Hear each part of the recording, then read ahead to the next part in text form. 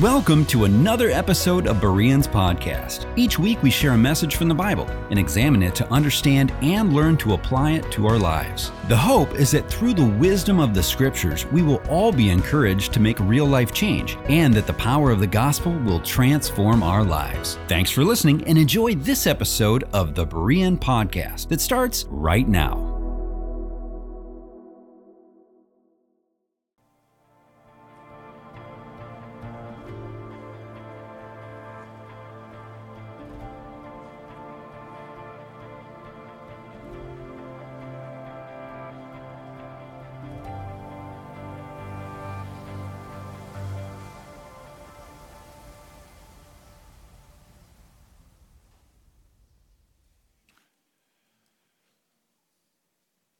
My name's Devin. I'm the lead pastor here at Berean, and I'm glad that you are here with us today. Now, I know it's not spring yet, and we've been reminded of that yet again with a recent dumping of snow, but my wife and I decided over the weekend to do a little bit of spring cleaning. So we've only been in this house for about 1 year, and already we're finding the need to reorganize, to go through the areas of storage and to condense and get rid of stuff and drop stuff off at donations. And so this Saturday, we spent some time in the basement kind of going through some storage areas. And I came across this Tupperware bin of memories from my childhood. You see, and it struck me that these were actually my parents' memories, but when I got a house, they decided they didn't want this junk lying around anymore. So they gave it to me to remember my precious childhood. So I opened it up quickly and looked through it, and there were all these mementos from my early life. And it brought me back to my school days, my elementary school days, how simple and how much fun those were. And if at the time you were to ask me what my favorite subject in school was, I would have said recess. Because every recess, being Canadian, we would play ball hockey. Here's how this usually went. We had one teacher, Mr. Smith. He was the grade 6 teacher. And I don't know if he was trying to relive his glory days or something, but he would just dominate. He would hack and slash. I mean, you're not even wearing gloves. And so the slightest chop on a finger and you're trying not to cry, he's not taking a moment's break. He's just going for it, trying to prove himself, trying to be the big dog in the game, which he was. He would wind up with these huge slap shots and all you'd see is kids diving out of the way. You definitely wanted to be on his team. But what would happen as we would gather each recess, we would choose 2 captains, the 2 best players, and then we would pick teams. So I'll take you, I'll take that one, I'll take you, I'll take you. You know, the best, the brightest, the most athletic, the most competitive, the most skilled going first until eventually it's kind of slim pickings. And you're stuck with a choice between Bobby and Cindy. Bobby, who chose to wear knee-high winter boots in the middle of May for some reason, who was uncoordinated, had 2 left feet, and cried a lot. You could go with Bobby or you could go with Cindy. Cindy could have been good if she didn't get distracted so much. And oftentimes you would find her picking flowers in the middle of the play or perhaps making small talk or conversation on the sides. You see, whenever we were picking teams, who went first? The best, the strongest, the most dominant, the most athletic. And who went last? The weakest, the smallest, those who couldn't contribute. You know, what's interesting is that when we read in the gospel about Jesus picking his team, we'll see that he flipped it on its head. That instead of him choosing to surround himself with the best and the brightest and the most talented and the most influential and the most powerful, that Jesus, as he's gathering his team, chooses regular people like you and like me. This is how Jesus chose his 12 disciples. This is how Jesus works today. He uses regular, average, common, typical Joes and Janes, just like you and just like me. Now, if you have your Bibles, open them up to Mark chapter 3. In the passage that we're covering today, Jesus is choosing his team. He's choosing his 12 disciples whom he appoints apostles, and we're going to unpack all of that. I'm going to read verse 7 of chapter 3 down to verse 19. Now, if you're able to stand, I want to invite you to do so right now as we honor God's word. As I read, beginning in verse 7. Church, this is the word of the Lord.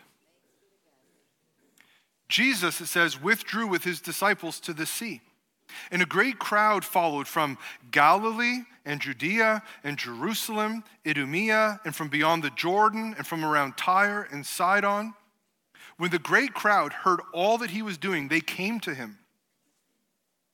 And he told his disciples to have a boat ready for him because of the crowd, lest they crush him. For he had healed many, so that all who had diseases pressed around him to touch him. And whenever the unclean spirits saw him, they fell down before him and cried out, "You are the Son of God." And he strictly ordered them not to make him known. And he went up to the mountain, and he called to him those whom he desired. And they came to him.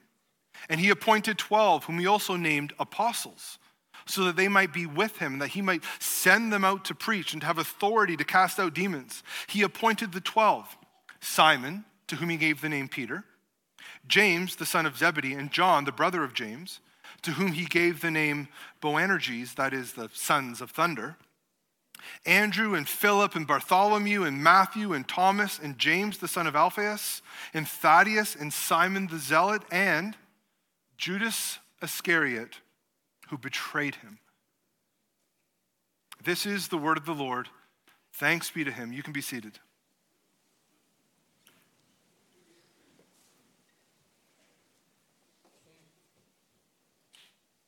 Now, the selection of the 12, these 12 disciples, 12 apostles, is a significant event in the Gospels. And just before we get there, I want to make a few comments on verses 7 through 12. You see, Jesus, it says, is gathering a crowd from, and it lists off a bunch of geographical points. And if you flipped to the back of your Bible, and if your Bible has a map in it, what you will see is that this word, this message of Jesus Christ, of who he is and what he's doing, is beginning to spread in all directions. It's spreading north. It's spreading south. It's spreading east. And it had spread west up into the Mediterranean Sea. Word about Jesus had gotten out. People were coming from all over to see. You know, what's interesting is that sometimes we can read an ancient text like this, we can read scripture, and we feel this subconscious need to assume that they were all naive back then. That they were uneducated, unenlightened individuals, and so they would believe anything that came up. No. We have people coming from all regions to see Jesus working because they would have heard firsthand encounters of people who had been transformed, who had been healed, who had had demons cast out of them. Word was spreading, trustworthy word was spreading as Jesus ministered. And so people from all over the region are gathering together. He is healing people and he is casting out demons. It says in verse 11 that whenever the unclean spirits saw him, they fall down before him and they would cry out, "You are the Son of God." And Jesus tells them to be quiet. You know, it's interesting because on first blush, you're like, hey, on a theology test, these demons were getting an A+. They knew exactly who Jesus was. And in the Gospel of Mark, there is no human character who recognizes that Jesus Christ is the Son of God until the centurion when Jesus is being crucified. And he says in 1539, truly this man was the Son of God. Up until that point, no one in the story understands who Jesus is truly and fully. And yet this demon here recognizes the truth of who Jesus is. This demon shows us that you can have good theology and be damned. The demon knew who Jesus was. And his end and destination were sure. It's possible to have orthodox theology and not have any personal relationship with Jesus. So Jesus tells him to be silent, be quiet. He will not let them handle his PR. Jesus will not permit them to be the ones who dictate the way in which his identity is revealed to the masses. Why? They serve their master, Satan, the father of lies. And even here, Jesus knows that they would seek to twist this truth to lead people astray. So Jesus is having none of it. The revelation of who this person truly is, that's going to be handled and dictated and controlled by Jesus. He's not given that authority away. He's not going to allow these false witnesses, these lying tongues, to control the revelation of his identity. So Jesus then goes up into the mountain and he calls these disciples. You know, we use this term disciple or discipleship quite often in the church world today. Let me unpack that a little bit. You see, in the Gospels, there are various groups of people that respond to Jesus. You have the enemies of Jesus, the Pharisees, Herodians, the Sadducees. They set themselves up in opposition to Jesus. They oppose him at every turn. Jesus thusly opposes them in their hard-heartedness. You have his enemies. But you also have the crowds, and you can see this in verse 7. The crowds are gathering. Word had spread. People would come from all over. I mean, the crowds would come to be fed. The crowds would come to be entertained. The crowds would come because they didn't have Netflix and there wasn't much to do. The crowds would just gather together and kind of lean in a little bit. What's going on over here?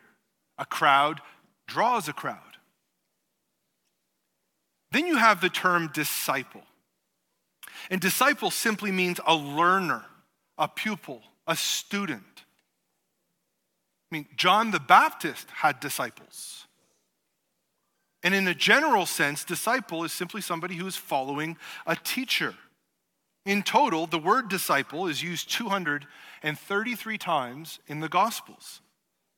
It's used in a general sense to refer to those who are following Jesus at varying levels of commitment in Luke chapter 6, verse 13, 17, and verse 20.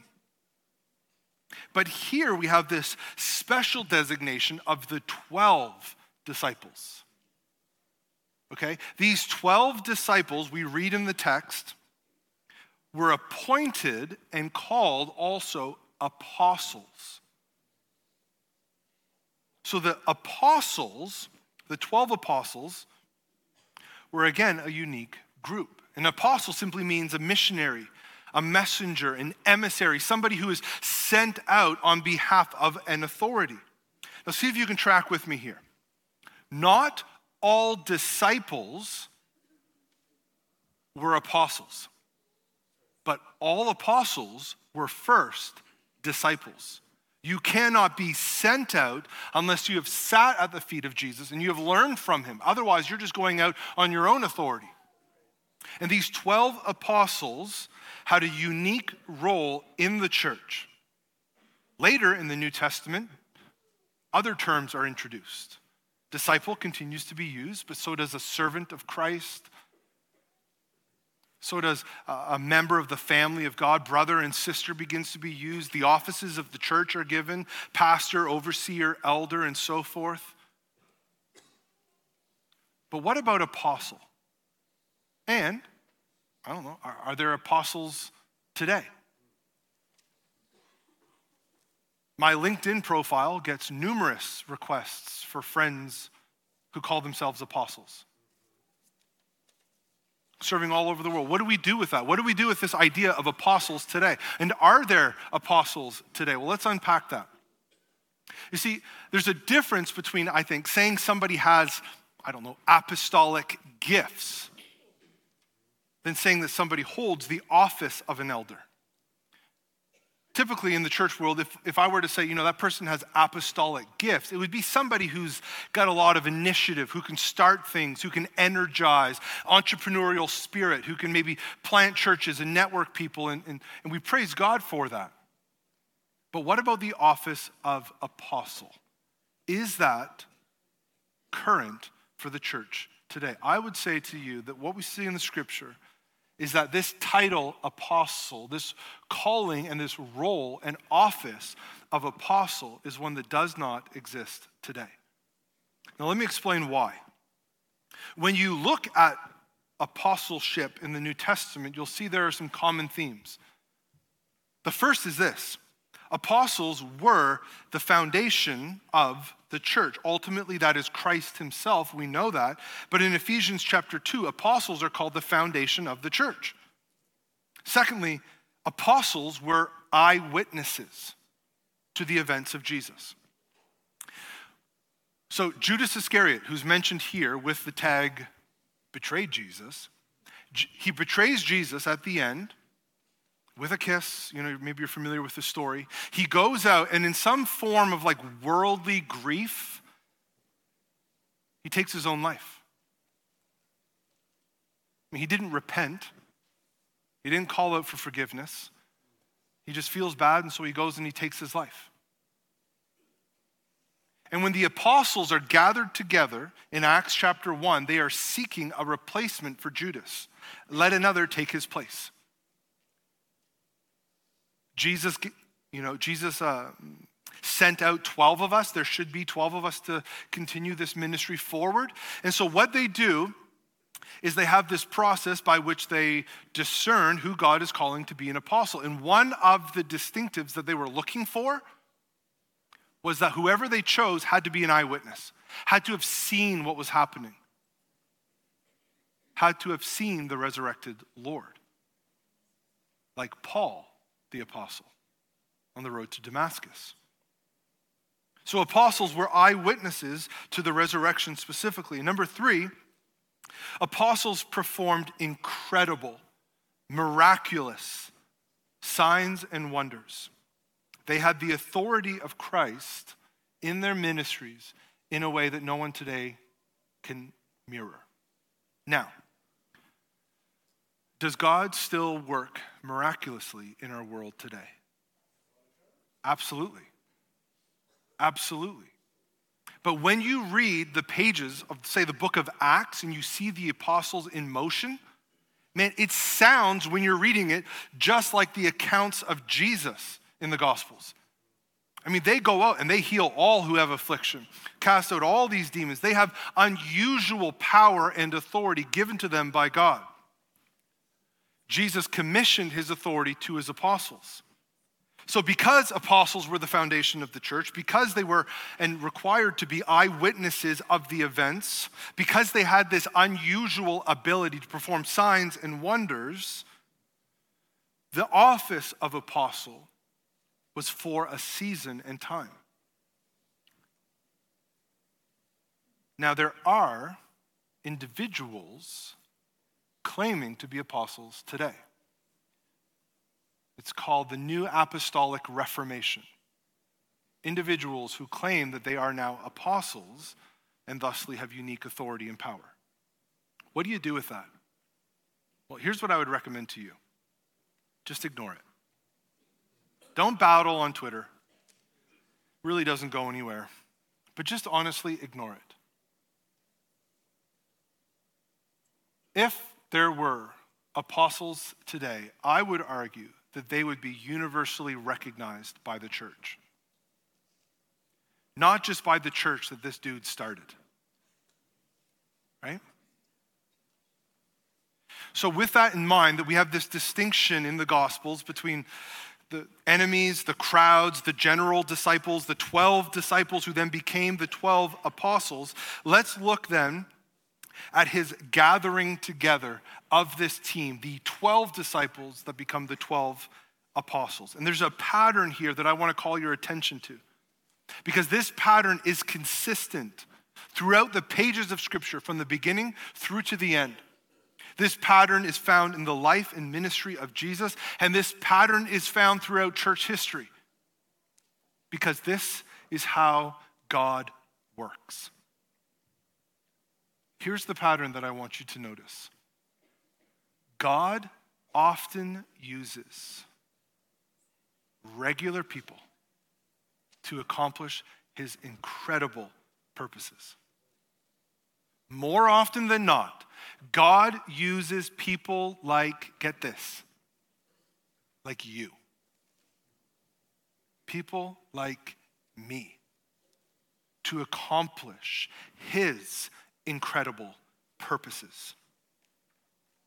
Well, Devin, maybe this isn't a pattern so much as just kind of bad luck, right? Maybe this was what Jesus was left with.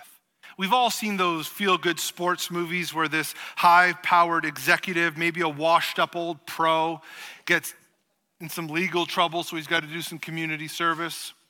So he decides to become a coach in Little League or minor hockey, and he's got this ragtag group of players, and they don't even have the right equipment, and he's going to persevere, and through his training and dedication, this team finally succeeds and they win. Is that what I'm talking about? No. You see, Jesus doesn't simply make the best of a bad situation here. Look with me at verse 13. He goes up to the mountain and he calls to him, what's it say? Those that he desired. What this means is that this group of regular people that he's going to give his authority to, that he's going to use in incredible ways, these are the exact people that he desired. This is what he wanted. He could have gone to Rome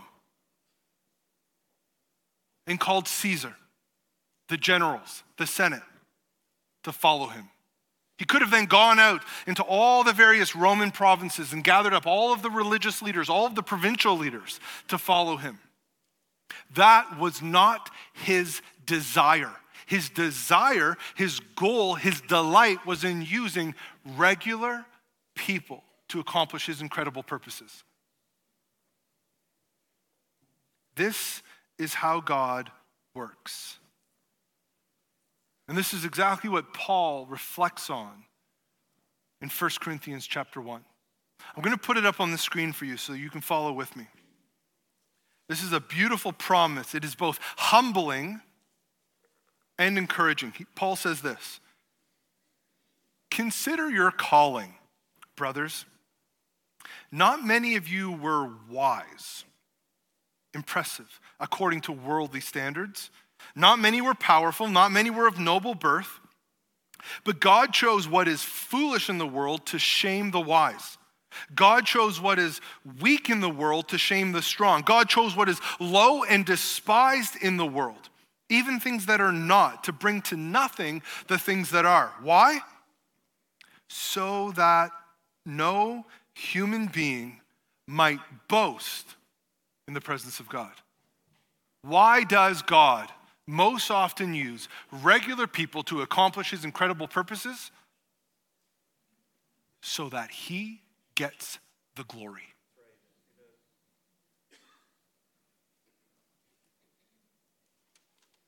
Now, if you're a student of church history,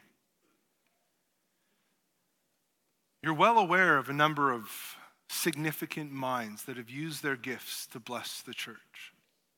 We think of Paul the Apostle, Augustine, Thomas Aquinas, John Calvin, Martin Luther, Jonathan Edwards, even more recently C.S. Lewis.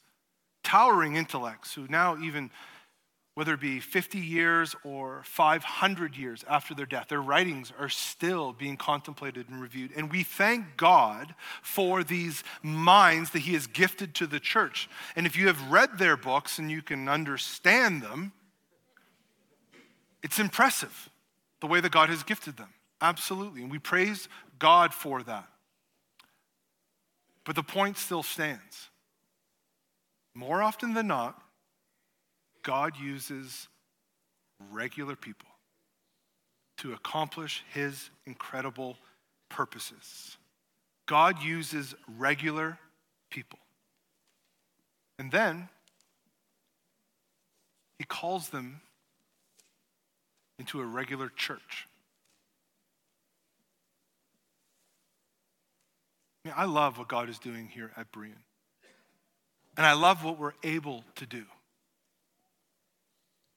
But I've been around long enough. I've met enough of you to know that most of y'all, you're just decidedly regular. And likewise, you have heard enough of my sermons to know that I am decidedly regular. What do we do with that?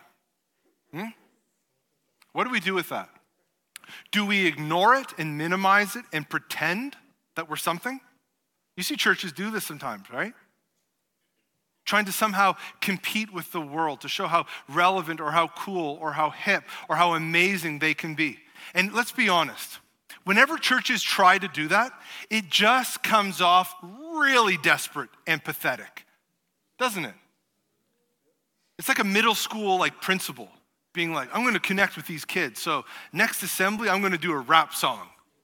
And the kids are just sitting there like, oh, could you not do that? This is so uncomfortable. Why are you trying so hard to be like, just be a good principal and we'll be happy. So these 12 apostles, regular dudes, go out in the book of Acts and the church begins to spread. The gospel begins to go forward. The church is transforming the world. How? Through some pretty mundane, common, and regular practices. Acts 2:42 is a familiar one, and it says, they devoted themselves to the apostles' teaching and to fellowship, to the breaking of bread and to prayers. How's that for a church growth strategy? A bunch of regular believers gathered together, doing regular things in full dependence on God. Just imagine that we as a church continue to do whatever we do with as much excellence as we can. Sure. But imagine that we did the regular stuff really well. That we were a church and continue to become a church that prays well, that loves one another like Christ has loved us, that we offer grace and forgiveness because we've been so affected by the gospel, that we serve our neighbors with selflessness, with kindness, with love, that we live up to the name of being Bereans and we study God's word intently. You see, I know from the patterns that we see in Scripture, the way that God works, that if we want to be a church that is truly used by God himself for his incredible purposes, we do the regular stuff really well.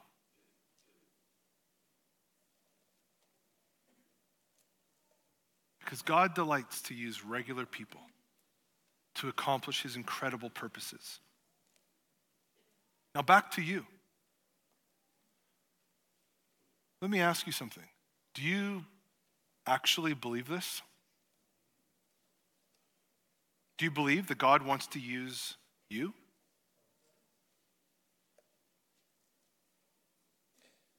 Whether you're old or you're young, do you believe that God can use you? See, the problem is many of us don't say yes to being used by God. We never actually get there. We never see God working through us because we assume whenever he opens a door, whenever he gives us an opportunity, whenever there's a space and a calling to serve him in some way, we instantly think that he's talking to somebody else, right? I mean, after all, God can't use me. I mean, I'm too old. Oh, Devin, God could never use me. I'm too young. Devin, God could never use me. I get really flustered sometimes when people ask questions about the Bible. Oh, God could never use me. I have a really small apartment. I don't make much money. God could never use me. I don't know enough. God could never use me because I haven't been a Christian for that long. God could never use me because sometimes I don't know the answers to questions that people ask. God could never use me because I've tried and I've failed in the past. God could never use me because I've made too many mistakes. What's the problem with all of those excuses? The problem is it's inherently self-focused. I.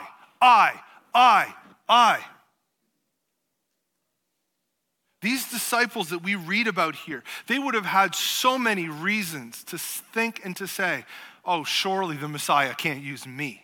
I'm just a fisherman. Surely the Messiah can't use me. I'm the tax collector. Surely the Messiah can't use me. I'm from a backwoods, nothing little town with no formal training or education. So instead of being self-focused and saying, God could never use me because of this, because of this, because of this, let your eyes turn from the self to focus on the Savior. And to recognize that he doesn't need you to be anything to use you.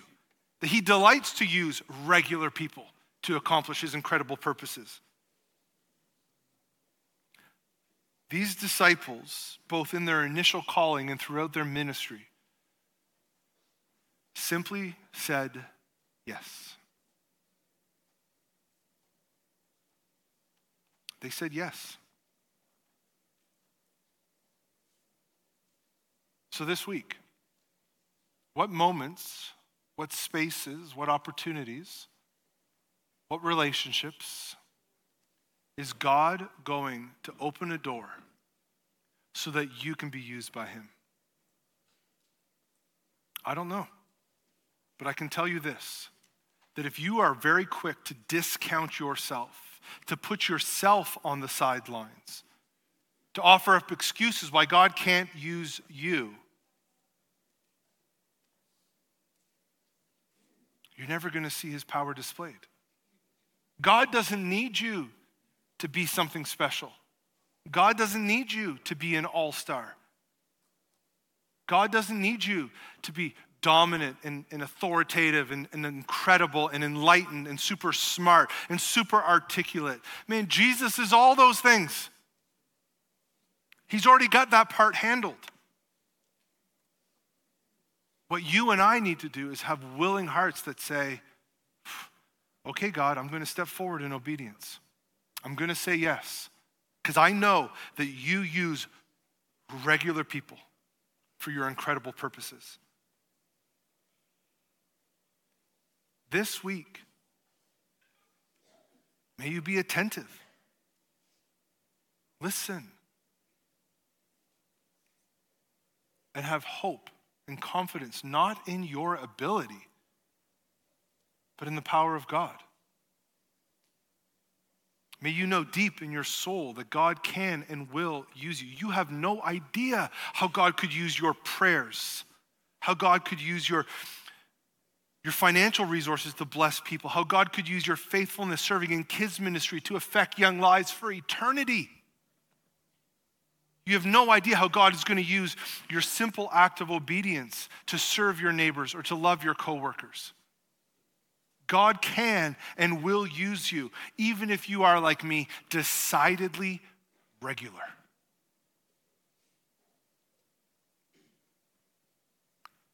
You can have confidence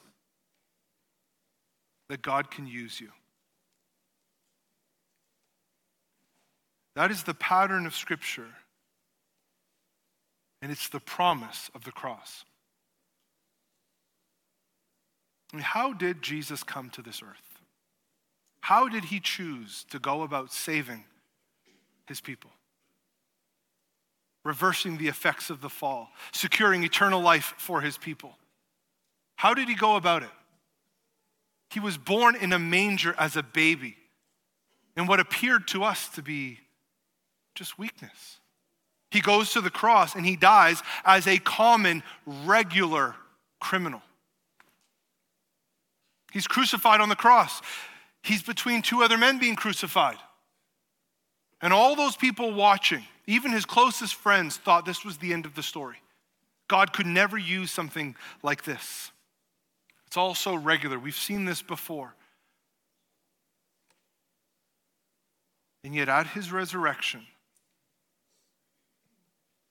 he shows us something powerful. That he has triumphed over the grave. That what we perceived as being weakness was the power of God unto salvation. And that all who believe in him, all who trust in Christ and Christ alone, for the forgiveness of their sins can be saved. And he did all of this through what appeared to the world to be weakness. The message of the cross is foolishness to those who are headed for destruction. But we who are being saved know it is the very power of God.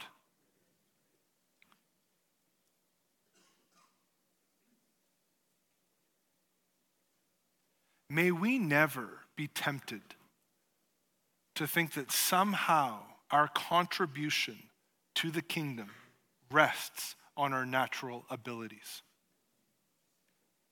May we never think as a church that the impact that we make is going to be through our own cleverness and programs. God uses regular people to accomplish his incredible purposes. Our job is to say yes to him. Our job is to walk with him, to have confidence in him, and to step out in faith and say yes. These disciples were just like you and me. And when you read the Gospels, you see these, for lack of a better term, these boneheads. They're always messing stuff up, and it's pretty significantly.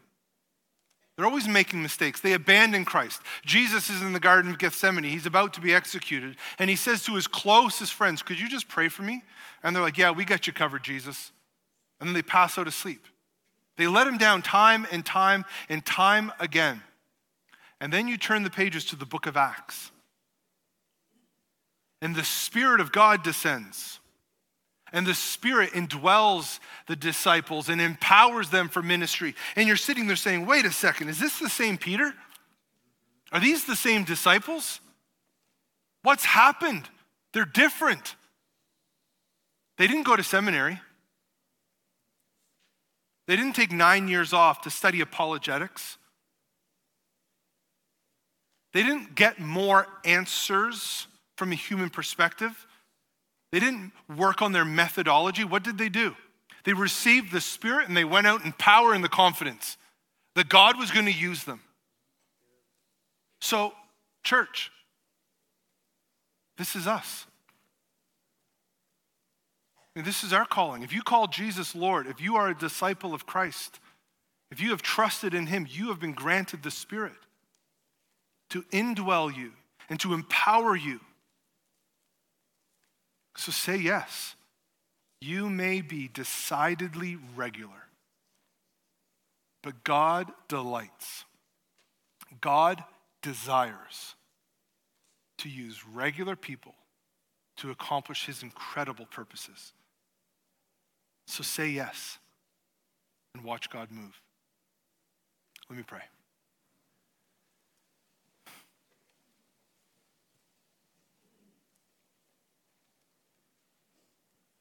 Jesus, we come before you, those of us who know you, who have trusted in you. as probably more than a little aware of just how regular we are. And sometimes we can look around and see other people who are brighter, who are better, who know more. And then we hear your call to serve or to step out in faith or to be obedient, to take an opportunity, and we instantly discount ourselves. We say, no, God, you could never use me. I pray, Father, that your Spirit would help us to walk through this week with a sense of confidence and joy that you, in your glory, in your power, and with your authority, you use regular people. And we may look in the mirror and see all of our inadequacies. So help us to keep our eyes off of our own abilities and to focus on you, Christ, and your authority. God, you use regular people to accomplish your incredible purposes. Use the regular people here that call Berean home for your incredible purposes this week. For we ask this in your name. Amen. And that does it for this episode of the Berean Podcast. All of our ministries at Berean are geared towards the mission of seeing lives transformed by the power of the gospel. If you would like to be connected with our church family or give to the mission of Berean, just jump online to our website at bereanmn.com. Thanks for listening today, and we pray that you are encouraged by today's episode. Be sure to like us on social media, and we'll see you here next time on the Berean Podcast.